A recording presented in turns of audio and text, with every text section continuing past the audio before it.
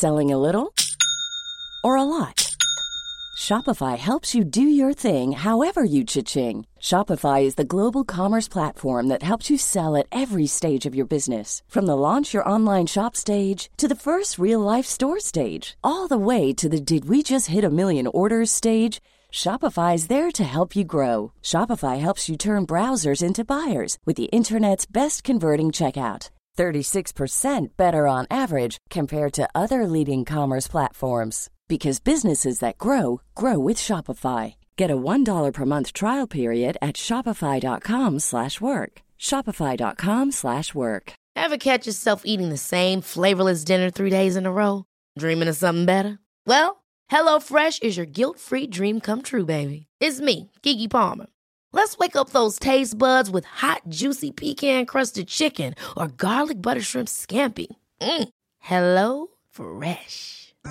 Stop dreaming of all the delicious possibilities and dig in at HelloFresh.com. Let's get this dinner party started.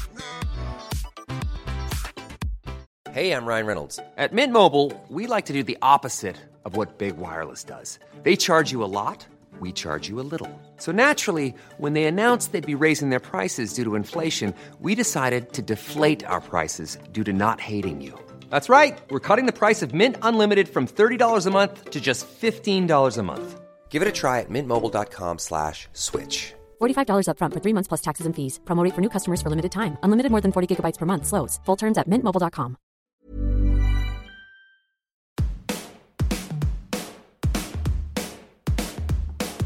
Hello and welcome to The Shift, the podcast that aims to tell the no-holds-barred truth about being a woman post-40. Created and hosted by me, writer and broadcaster, Sam Baker. How do I want to age? What does the rest of my life look like? Those are questions I know many of you have given a lot of thought. Well, my guest today has some answers. Dr. Sharon Blackie is a psychologist and folklorist who is passionate about reimagining the aging process for the better. Her last book, If Women Rose Rooted, was an eco-feminist sleeper hit about finding your place in the world that was passed from woman to woman with the words, "You must read this." Her new book, Haggitude, Reimagining the Second Half of Life, does just that. What, she asks, would ageing as a woman in the West be like if we embraced it? Physical changes go hand in hand with psychological changes, and I really wanted to highlight to people that these are opportunities, for more transformation, for more growth, for some really good stuff, rather than what the culture tells us about it, that it's supposed to usher in a time of decline. At its heart is the radical idea. What if older women knew how to use the power and influence that many of us don't know we have? What if we recognised our value? What if, brace yourself, we wrote our own narratives? Sharon joined me to talk about the power of myth, embracing your inner hag, and why she'd rather be the old woman in the wood than a boring old fairy tale princess any day. Do you know, I used to have redder hair, but since I lost all my hair with lymphoma treatment last year, and it's grown back kind of like faded and curly and moppish. So I don't really know what it is anymore, but I used to be redder. Yeah, I've definitely found the fading thing very strange. Yeah, it is interesting. Women who have reddish hair do find that it fades in a much different way from people with other colours. Yeah, I had visions of having that kind of, like long sweeping grey. Yeah, me too. Not happening. No. Not happening. No, well, I didn't have any grey until I lost my hair, and then it came back a little bit grey, so I'm kind of blending into this fake wolfskin thing behind me as I speak. Yeah, it looks very cosy.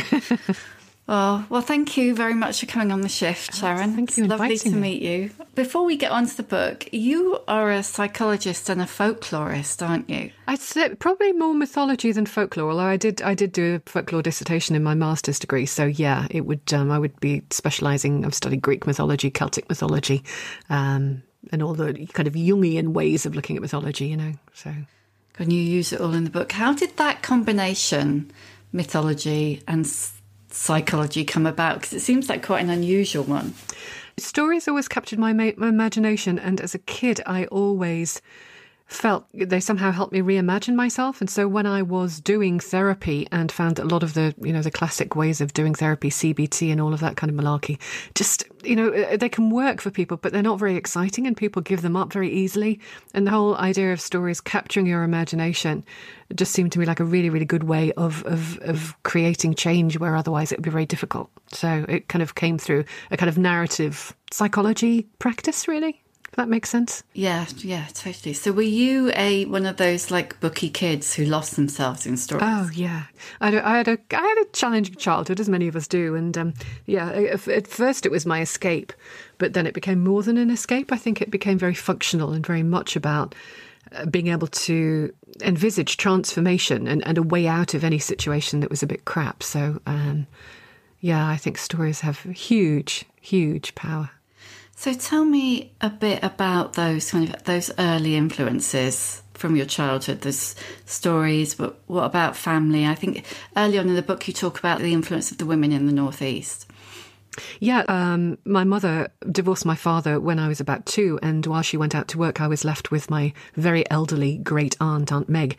She reminded me, I suppose a lot of your listeners won't know who he is, but she reminded me of the characters that Les Dawson, the old comedian, used to dress up as, very buxom and kind of hairnets and rollers and the lot, and a foul mouth, absolutely foul mouth. But she and women like her were really the kind of glue that held the community together in lots of ways. Everybody thought it was the men that had power, but they were the kind of the moral guiding forces of the community. They told everybody, what they should be doing, what they shouldn't be doing, and they were listened to. So it was interesting times. I remember that whole Les Dawson, Dick Emery thing of those old women they dressed up as and then propped their chests on the garden fence. And That's right. But that's what Aunt Meg looked like. I mean, she was like that. Yeah, it's a strange thing, isn't it? Because those jokes were not about acknowledging the power and the importance of those women. They were about ripping the piss out of them, which is so often the case for, the way middle-aged and older women are talked about. Yeah, indeed, which is a pity, really. But that's kind of the premise of the book, in a sense, that powerful aspect of women, and particularly older women, has just faded, and all we are now are kind of figures of fun or to be ignored. So tell me about Haggitude. Tell me about what it is, where the idea came from. Bring it to life for me. I began to write Haggitude when I was myself kind of on the threshold of elderhood, which I've always thought, for no particularly good reason, randomly selected would be around the age of 60. And I'd written my first non-fiction book, If Women Rose Rooted, when I was about 53. And it was very much about women's journey through life and kind of, positioning it as a journey to a sense of real belonging to the world. And at the end of that book, I talked about the fact that I believed that elderhood was another journey. It was the beginning of a new journey that came on post-menopause. But I was really only a couple of years into menopause at the time, and I didn't feel that I had the skills or the knowledge to write it. So I began to write Haggitude as a kind of follow-up to that. And it really did come from a real passion for transformation. That really is my credo, I think, in everything that I do, that we never, ever stop growing. We never stop transforming, that we are supposed to keep changing and kind of reinventing ourselves. And I saw the very profound physical changes that happen to women, puberty, motherhood, if we have it, pregnancy, if we have it, and then menopause, comes around again as a real kind of physical shattering conflagration, just when we think we're getting over it all. And these physical changes go hand in hand with psychological changes. And I really wanted to highlight to people that these are opportunities, for more transformation, for more growth, for some really good stuff, rather than what the culture tells us about it, that it's supposed to usher in a time of decline. I mean, menopause was the one thing that didn't get talked about. It was the one thing that you're not nurtured through, if you like. I mean, why do you think that is? I think we just live in a very ageist society, and I think that women, particularly for forever probably, have been written off as not useful once they stop being fertile. That I think our value has always been pitched as our fertility, and when that's done, then what use are we? And of course, in older societies and in Indigenous societies today, there is a great use for elder women. They are the ones who have the wisdom. They are the ones who can carry moral authority for the tribe, and we see that very much in our kind of European myth and folklore. So I think that is really where it stemmed from, just that simple patriarchal perspective on what it is to be a woman. And I do not think that it should stop there. I think there is a huge journey and a huge adventure and also a huge utility that elder women have for a society which is profoundly troubled, let's face it. Understatement of the year. But when did that start? I mean, the kind of dismissal, if you like, of contemporary ageing women. When did youth start being lionised? Maybe about the 60s. What's your understanding of when the woman over 40 began to be dismissed, or has it been a forever thing? I think centuries, really. You know, Victorian women also were written off for sure when they were older. But I think it started way back when Christianity started to appear in these islands, because if you look at all of the old stories, the pre-Christian stories, you see grandmothers, you see old women creating and shaping the world. You know, everything from the Fates in Greek mythology, who were three old women who literally kept the entire cosmos in balance, to a wonderful figure called the Cailleach in Irish and Scottish mythology, who created and shaped the land. So we had these old women who were basically running the show. And then the Christian culture came in, which of course was very much more patriarchal and had no room for women of any kind, but particularly not old women. And I think we can see that continuing as well through the medieval period, and particularly the period of the witch trials, where, you know, old women, particularly who did not have husbands and families around them, who were alone, were kind of seen to be on the fringes of the structures that kept that society going. Nobody quite knew what to do with them, and so it was a little bit frightening. And if they weren't within the structures of the church and society, then they were probably going to be challenging them. And I think all of that, you know, became compounded over the centuries that we got in the mess that we are now. It strikes me, listening to you and having, you know, read Haggitude, it strikes me that older women have, or could have and did have, power that was frightening and had to be suppressed. I mean, that definitely seems like the situation with the witch trials. I think there is a sense in which perhaps when one gets older, in a sense, you have less to lose. You know, you don't have skin in the mating game anymore. Yeah. So you're not trying to be attractive. You're not trying to please.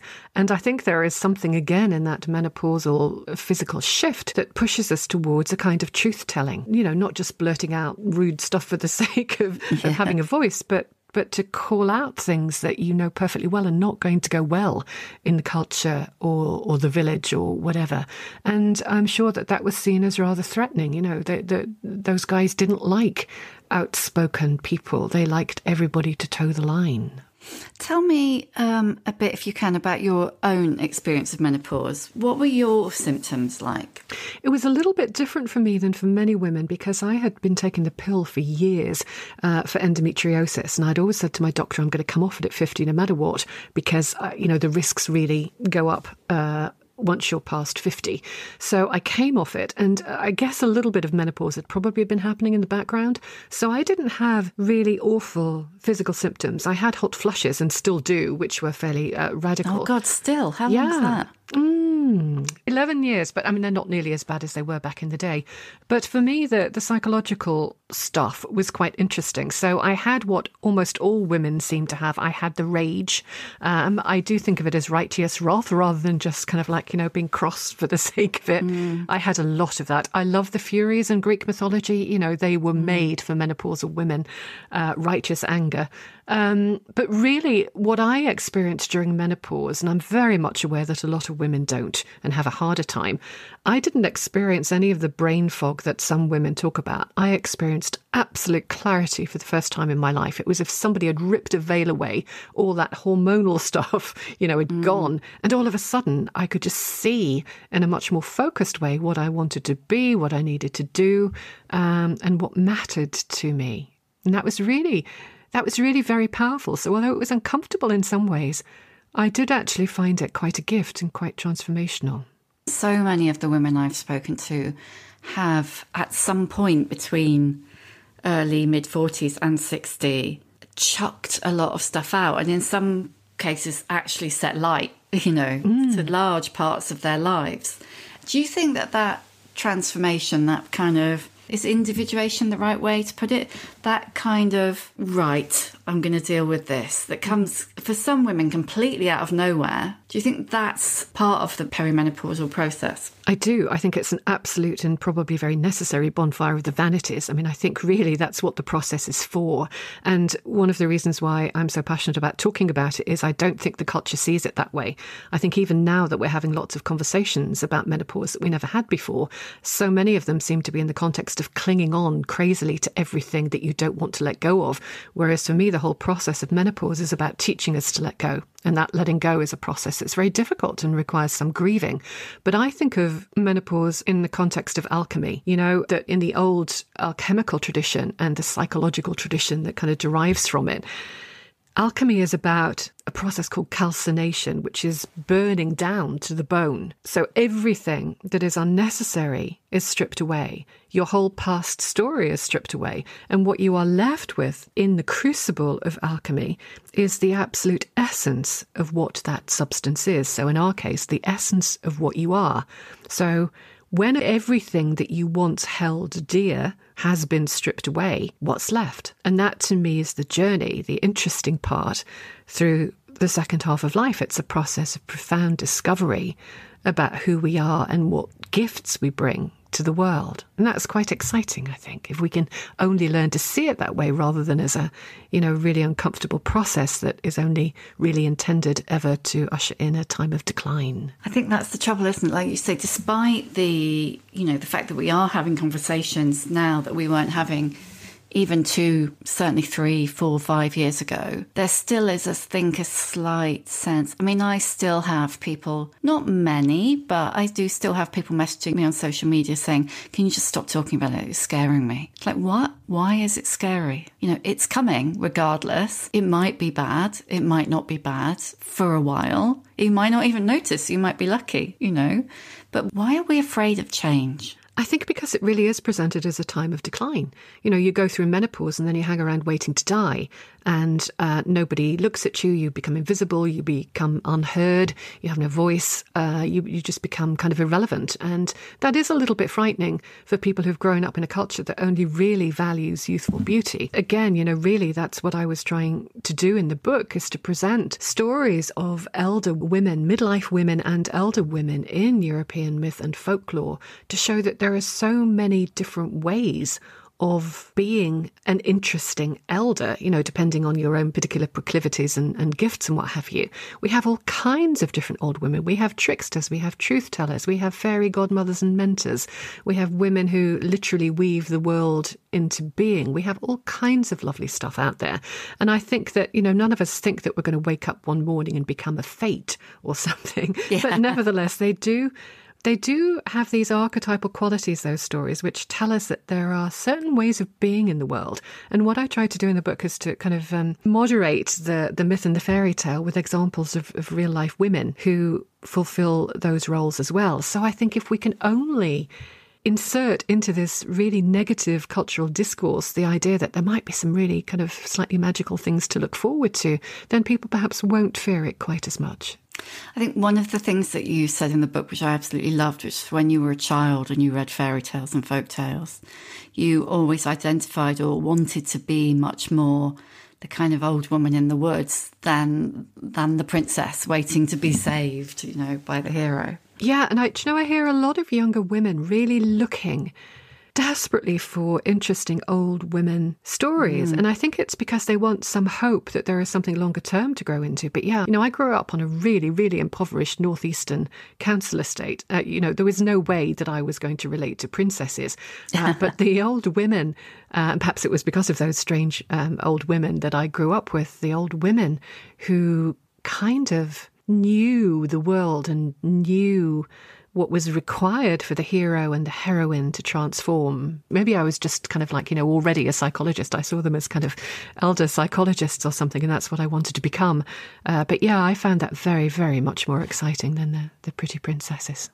Those characters, whilst they are usually evil or in some way a facilitator, or they're never the subject, they are, and I say this now from a point of view of 56, they are much more interesting. They're not the kind of one-dimensional. They're not straightforward characters. And I think maybe as well, that's why society has a problem with you when you're older, because they don't really know what books to put you in anymore. Indeed. I mean, if you look at one of my favourite characters is Baba Yaga, from the Russian folklore, who normally is approached in her house on chicken legs in the woods by someone looking for fire or a gift from her.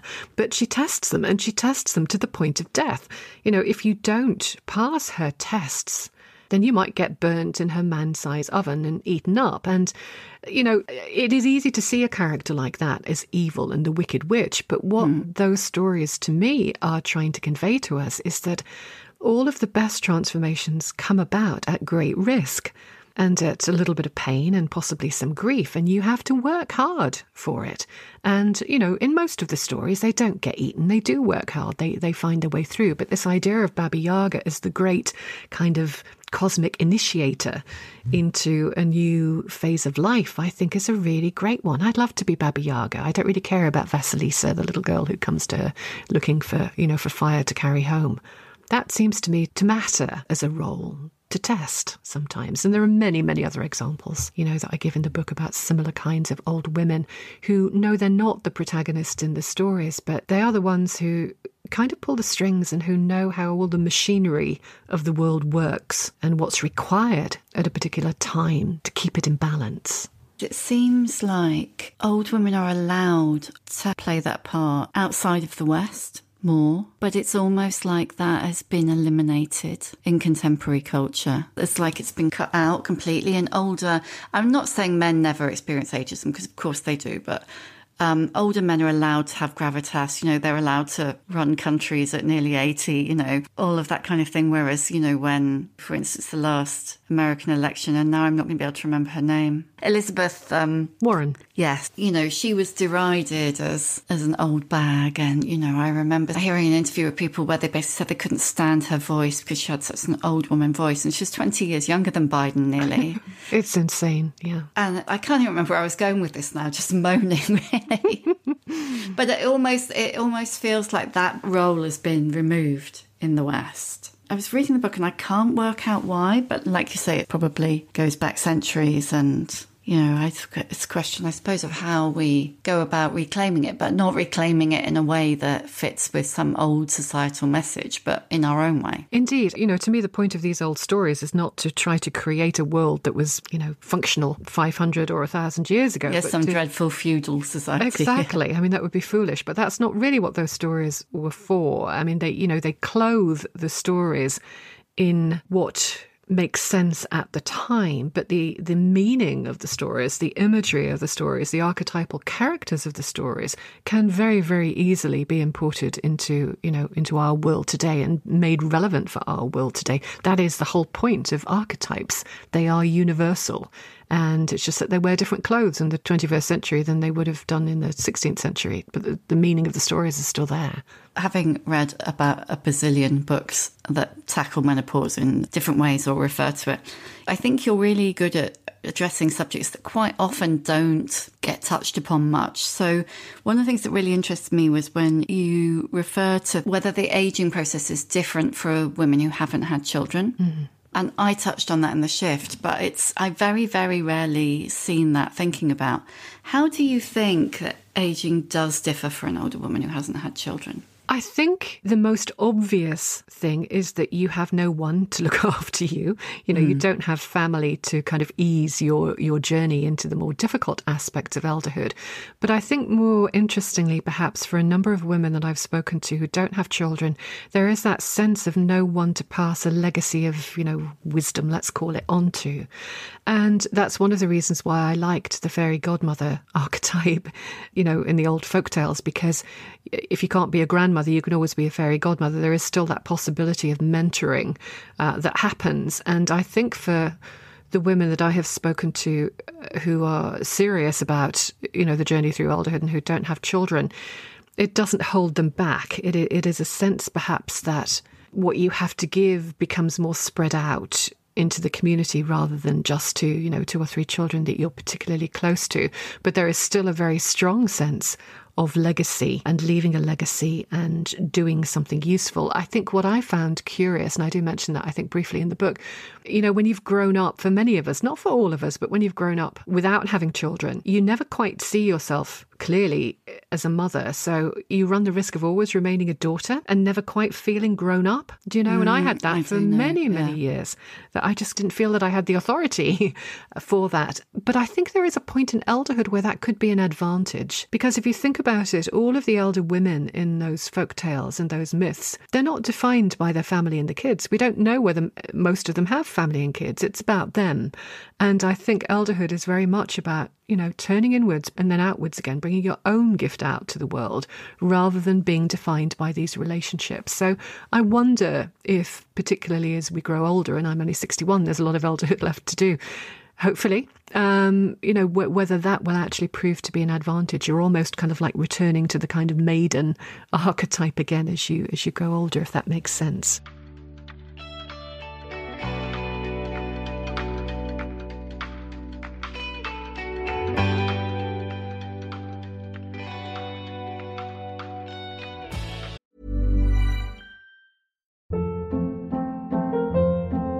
Hold up. What was that? Boring. No flavor. That was as bad as those leftovers you ate all week. Keke Palmer here, and it's time to say hello to something fresh and guilt-free. Hello Fresh. Jazz up dinner with pecan-crusted chicken or garlic butter shrimp scampi. Now that's music to my mouth. Hello Fresh. Let's get this dinner party started. Discover all the delicious possibilities at hellofresh.com.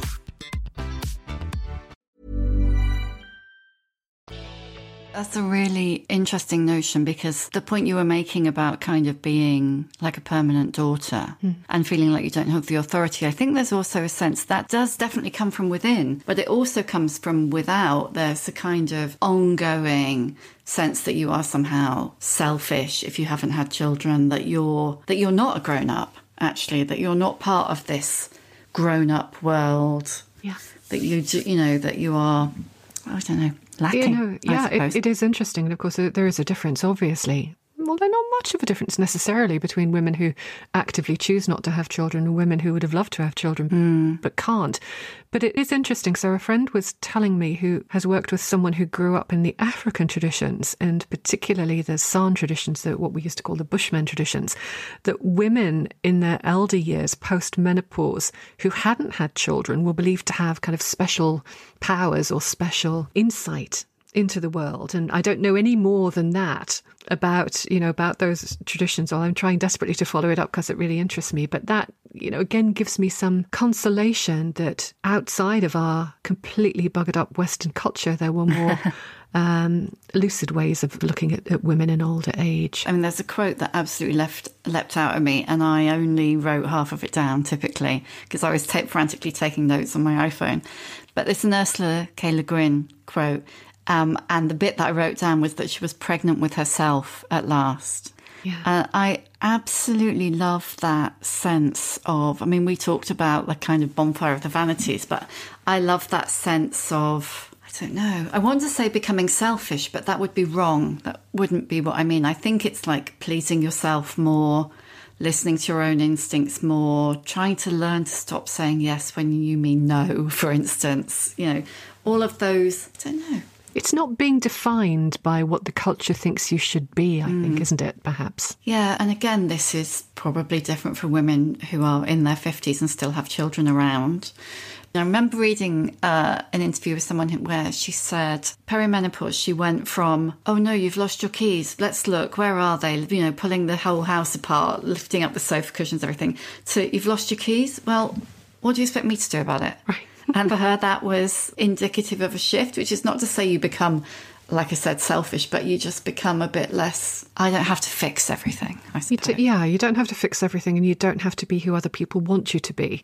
And it is very much a time for finding out, who you are in a more authentic way, when you're not being defined by your relationship to other people and the particular roles that you have adopted up until now. And that's not to say that you stop being a mother, for example, but it's that doesn't define you anymore. And one of the archetypes that I talk about in the book is an archetype called the medial woman, which is a term that was coined by a woman called Toni Wolff, who was Carl Jung's student and lover as it went. And she identified what she thought were 4 major female archetypes.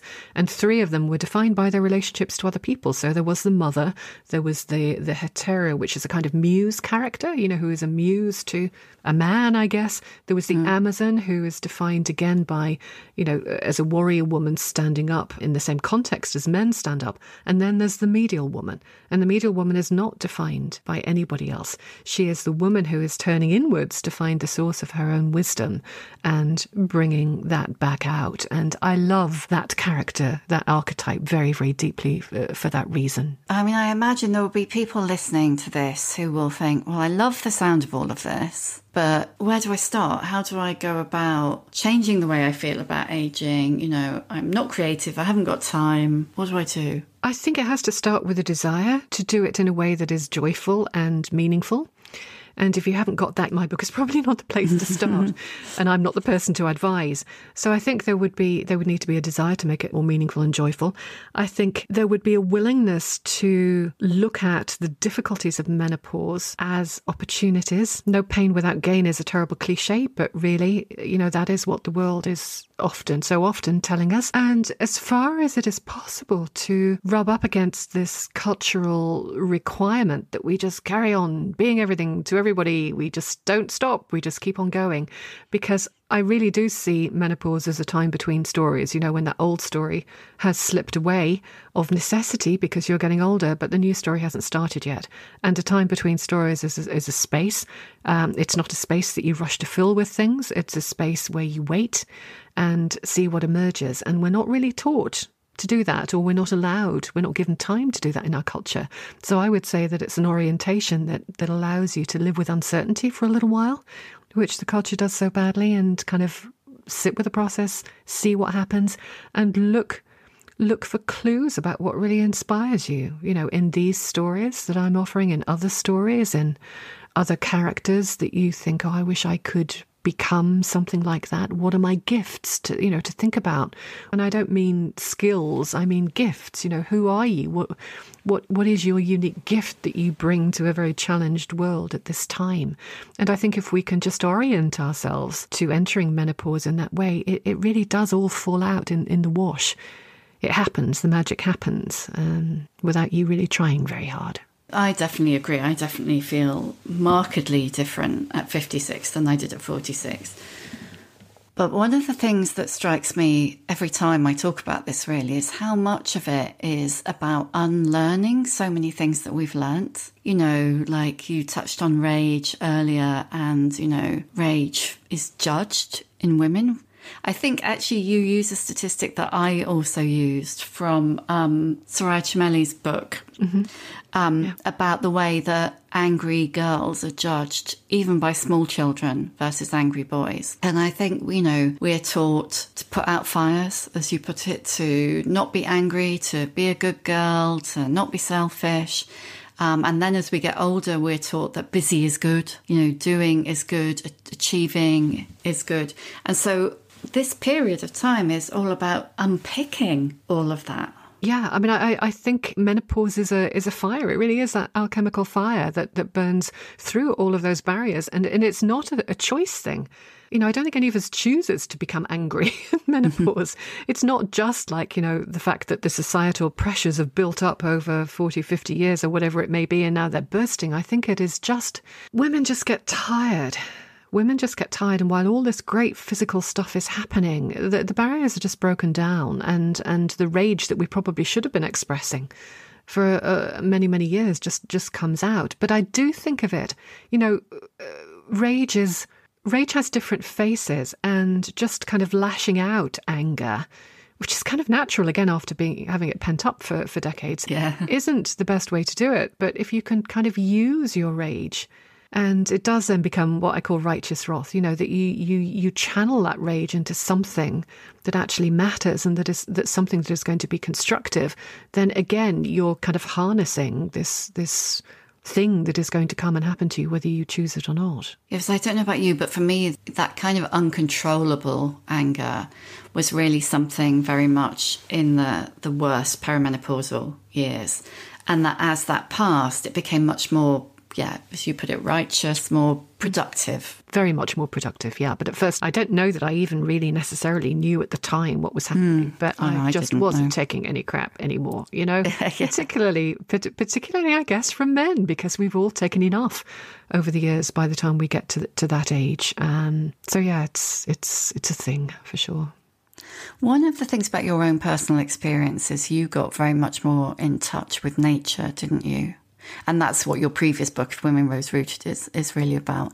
Can you tell us a little bit more about that, about why you think women, I don't want to say go back to nature, but I can't think of a different way to put it. I think in all of the old stories from these islands, you know, from Britain and Ireland, the old pre-Christian stories, the proper myths, women, divine females, goddesses, not gods, were always associated with the land and with the forces of nature. Not in a purely physical way, but in the sense that they were conceived of as understanding what was required to keep the world in balance, and how the contract between people and the land, the natural world, could be maintained so that we don't take too much, we don't take more than we need, and everything just chugs along nicely.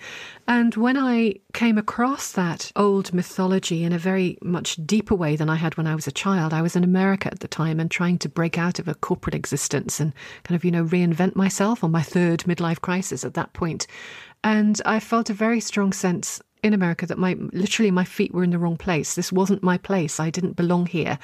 And it felt really imperative to come back to the countries that were part of my ancestry, that had in a sense made me. And so those two things, I guess, really, you know, that really strong sense of wrongness about the place that I was in. It wasn't mine. I didn't belong here. Combined with discovering that women in our oldest mythologies, you know, had that deep association, not just with the land, but with animals, you know, shapeshifters galore. They would as easily become a crow as they would take on human form, because it's a different kind of wisdom. And that really struck a chord with me that had been there all my life, that I've always related very, very much more to, you know, to wilder places or places where there is silence. And I guess it really started from there. And that's why I began to write of Women Rose Rooted, to say in a world that is so profoundly environmentally challenged, in the old stories it was women who knew what to do about it, if I can put it very, very simplistically.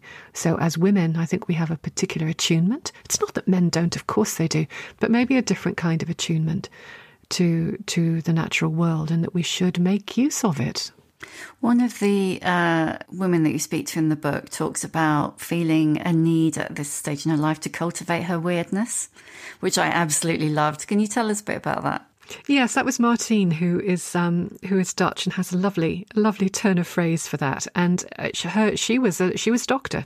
She was trained as a doctor, just as I was trained in a very, very scientific background when I first studied psychology and then became a neuroscientist. You know, you are taught that only the physical is important. When I was a student of psychology in a very scientific environment, we couldn't even say the word mind in classes because you couldn't see a mind. A brain was okay because you could see it and you could probably cut it open. But a mind, it's just like, wow, you know, what's your evidence that there's a mind? It was insane.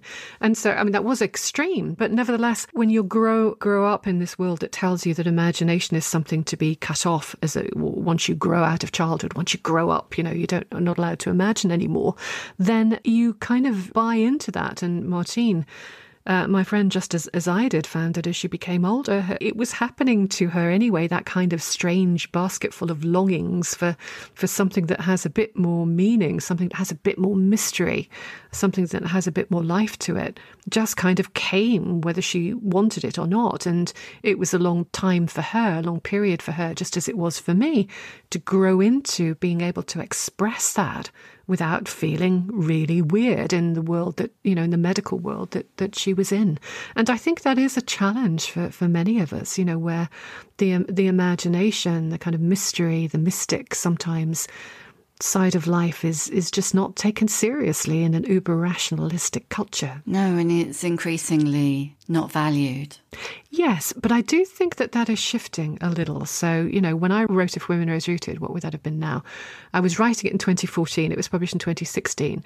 I mean, there was no way that book got mention in the mainstream media at all. I mean, fairy tales, come on. You could write that as fiction. So if I wrote fictional fairy tales, they would get good coverage. But to write about that having meaning in your life, no way. That just was not going to happen at the time. And now things have completely changed. So with Haggertooth, there is very much, it's just not a barrier anymore. That idea that you would write about maybe a little bit of spirituality as you, being necessary as you go older, that you would write about myth and its importance in your life. So I think slowly, very slowly, something is shifting as more women just start to kind of come out. And not just women, there are great male writers out there too, who increasingly use myth in their writing and value myth in their writing. So yeah, something is changing. I'd like to just ask you a bit, if you don't mind, about your cancer, because you were diagnosed with cancer while you were writing this book, weren't you? Yeah, it was great. As if some old woman in the sky had said, "Ha, you want to write about elderhood? I'll teach you about elderhood." Yeah. So, okay, thank you. Yes, so I was diagnosed with lymphoma when I was 60, just about 18 months ago. And, the journey has this inevitable ending. We are going to die at the end of it. So we know what the ending is. And one of the things that bothers me, and has bothered me for a long time, is that another conversation that we don't have very easily in our culture is about death. And I felt very strongly, because of the timing and other kind of, situations in my life, that journey through an aggressive form of lymphoma, which happily was very treatable, was in itself an initiation. It was an opportunity to do what I think menopause hadn't quite achieved for me. I was one of those that was going to carry on doing, all the way to the end. And it was a real opportunity to do that bit again where you say, okay, what matters? What matters? If I were to die at the end of this, what would I be doing with this day? What would I be doing with the rest of my life? And it was intensely clarifying. It was curiously joyful. I think there is a funny thing about befriending death, and I don't mean that in a woo-woo way. I mean, in a very kind of visceral way. You have to take death by the hand and let her sit down at your table and just accept that one of these days, there's going to be a bigger meeting. And I do think, although it sounds very cliched, and I really don't mean it to be, but words are tricky, that I found very much more joy and clarity in the everyday from having had that brush with death, as if you can only live meaningfully when you really accept death as an inevitable outcome and you're not constantly hung up on when it's going to happen to you. And I think if, as women entering into elderhood, we can also have these conversations about death and how we come to terms with it. Not, I don't mean the end of life stuff and how you actually physically die, but how you walk through those last decades of life, knowing that, that it could come at any time. So I know it sounds crazy perhaps, but it was a gift. I wouldn't give it back. It taught me everything I needed to learn at that point. Everything has changed since then. And I feel very joyful about it all. It's really fascinating because it's the last chapter of the book. Did it make you want to go back and re-look at all the rest? Well, I wrote most of it while I was undergoing chemotherapy. Right. I'd only just really begun. And then, we moved to Wales and landed in a new house from Ireland, an international relocation on the first day of the first lockdown. So that was really great too. So everything had been interrupted. And then when I was doing the chemotherapy, chemotherapy for blood cancer is pretty brutal because there is no surgery. So it's all on the chemicals. I thought, okay, I'm stopping everything else. And I'm just writing this book. So all of the things that I say should happen during menopause probably happened for me at that point. Everything was stripped away. And it was just like, okay, what do I actually enjoy doing? What am I doing because I feel obliged to do? Because I don't like to say no to people if they invite me to do something. But what do I actually want to do? And what have I got to say? And that was part of the gift of it, I think, as well. Just that intense clarification of what matters to me and what I think I'm here to do. Are you in remission now? Yeah. It is treatable for most people. And it would be, I guess, just over a year since I stopped treatment. So at 2 years, they kind of write you off and tell you to go and have a nice life. But yeah. Brilliant. Thank you. I'm just going to ask you the questions I always ask at the end now. So firstly, what's your emotional age? My emotional age? Oh my goodness, I have no idea how to answer that. I think it's fairly congruent with my physical age. Sometimes I feel older. I think I've felt older emotionally all my life than I actually was physically, but I think I've probably just lightened up a bit now and probably let my physical self catch up. Give us a book recommendation. I mean, you must be able to give us millions of book recommendations, but it could be one that's made a big impact on you earlier in your life. It could just be something really good that you've read recently. I would say one of the books that completely transformed my way of thinking, and particularly in relationship to the natural world and the importance of belonging to it, would have been D.H. Lawrence's The Rainbow, which I studied at school for A-level when I was 16. And I was completely in tune with his whole horror at the machine, you know, the industrial machine. Of course, it was in those days. There was no internet machine as well, taking over the world, and the old ways of being in tune with nature, which he portrayed so beautifully in that book, of all of them slipping away. And that had probably the greatest impact on me, I would say, than any other novel that I've ever read. I thought that you might say The Women's Room by Marilyn French. That had a big impact as well, but, I stole it from my mother. She had it when it first came out in paperback in the UK and read it. And yes, that was clarifying for me. But I read a lot of novels about Victorian and kind of Edwardian women who were, locked up in lunatic asylums by me their too, husbands and all of the rest of it. So I read lots of novels that made it very clear to me that women, hadn't had a particularly good rap. But I think that one thing to completely shift your perspective, something slotted into place for me with The Rainbow. What advice would you give younger women? Always believe that change is not only possible but necessary, and go with it. Don't try to ever put yourself in a position where you think you've arrived. You're not supposed to. Brilliant. That's food for thought, indeed. Who is your old bird role model? So an older woman who's inspired you. Can it be fictional rather than real? Yeah, totally. Terry Pratchett's Granny Weatherwax. I love Terry Pratchett's Witches, and I propose to model my old age on that very down-to-earth, slightly outspoken, grumpy, but very grounded old granite witch in his books. Brilliant. What's your superpower? Oh, gosh, I don't know. Joy. Why is that? It's not a kind of always look on the bright side. I don't mean that, but... Yeah. No matter how things get, I can always find joy in just the real basic functioning of life.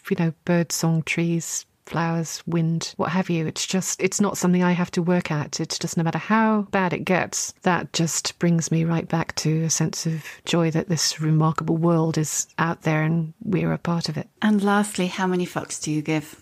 A lot about some things, a lot about the state of the world. 3. Whatever that means. 3 is a good round number. Are those 3 aimed at anything in particular?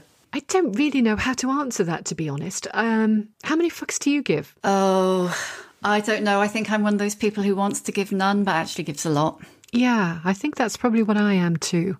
So probably 3 is too small. But it would be very much about the state of the environment and the ways that people allow themselves to be kind of, sucked into a virtual world. Here we are talking on our computers rather than actually getting out and experiencing it properly. Yeah, that's a whole other conversation. Yes. Yeah.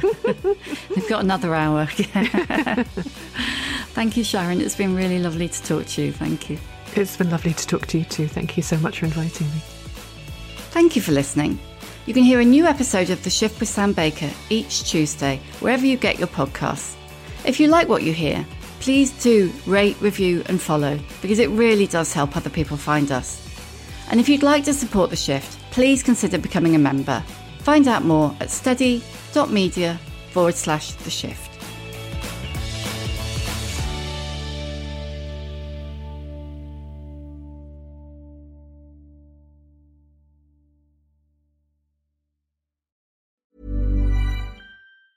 Small details are big surfaces. Tight corners are odd shapes. Flat, rounded, textured, or tall. Whatever your next project, there's a spray paint pattern that's just right. Because Rust-Oleum's new Custom Spray 5-in-1 gives you control with 5 different spray patterns. So you can tackle nooks, crannies, edges, and curves without worrying about drips, runs, uneven coverage, or anything else. Custom Spray 5-in-1. Only from Rust-Oleum. Mom deserves the best, and there's no better place to shop for Mother's Day than Whole Foods Market. They're your destination for unbeatable savings, from premium gifts to show-stopping flowers and irresistible desserts. Start by saving 33% with Prime on all body care and candles. Then get a 15-stem bunch of tulips for just $9.99 each with Prime. Round out Mom's menu with festive rosé, irresistible berry chantilly cake, and more special treats. Come celebrate Mother's Day at Whole Foods Market. Ever catch yourself eating the same flavorless dinner 3 days in a row? Dreaming of something better? Well, HelloFresh is your guilt-free dream come true, baby. It's me, Keke Palmer. Let's wake up those taste buds with hot, juicy pecan-crusted chicken or garlic butter shrimp scampi. HelloFresh. Stop dreaming of all the delicious possibilities and dig in at HelloFresh.com. Let's get this dinner party started. When you need mealtime inspiration, it's worth shopping Kroger, where you'll find over 30,000 mouth-watering choices that excite your inner foodie. And no matter what tasty choice you make, you'll enjoy our everyday low prices, plus extra ways to save, like digital coupons worth over $600 each week. You can also save up to $1 off per gallon at the pump with fuel points. More savings and more inspiring flavors make shopping Kroger worth it every time. Kroger, fresh for everyone. Fuel restrictions apply.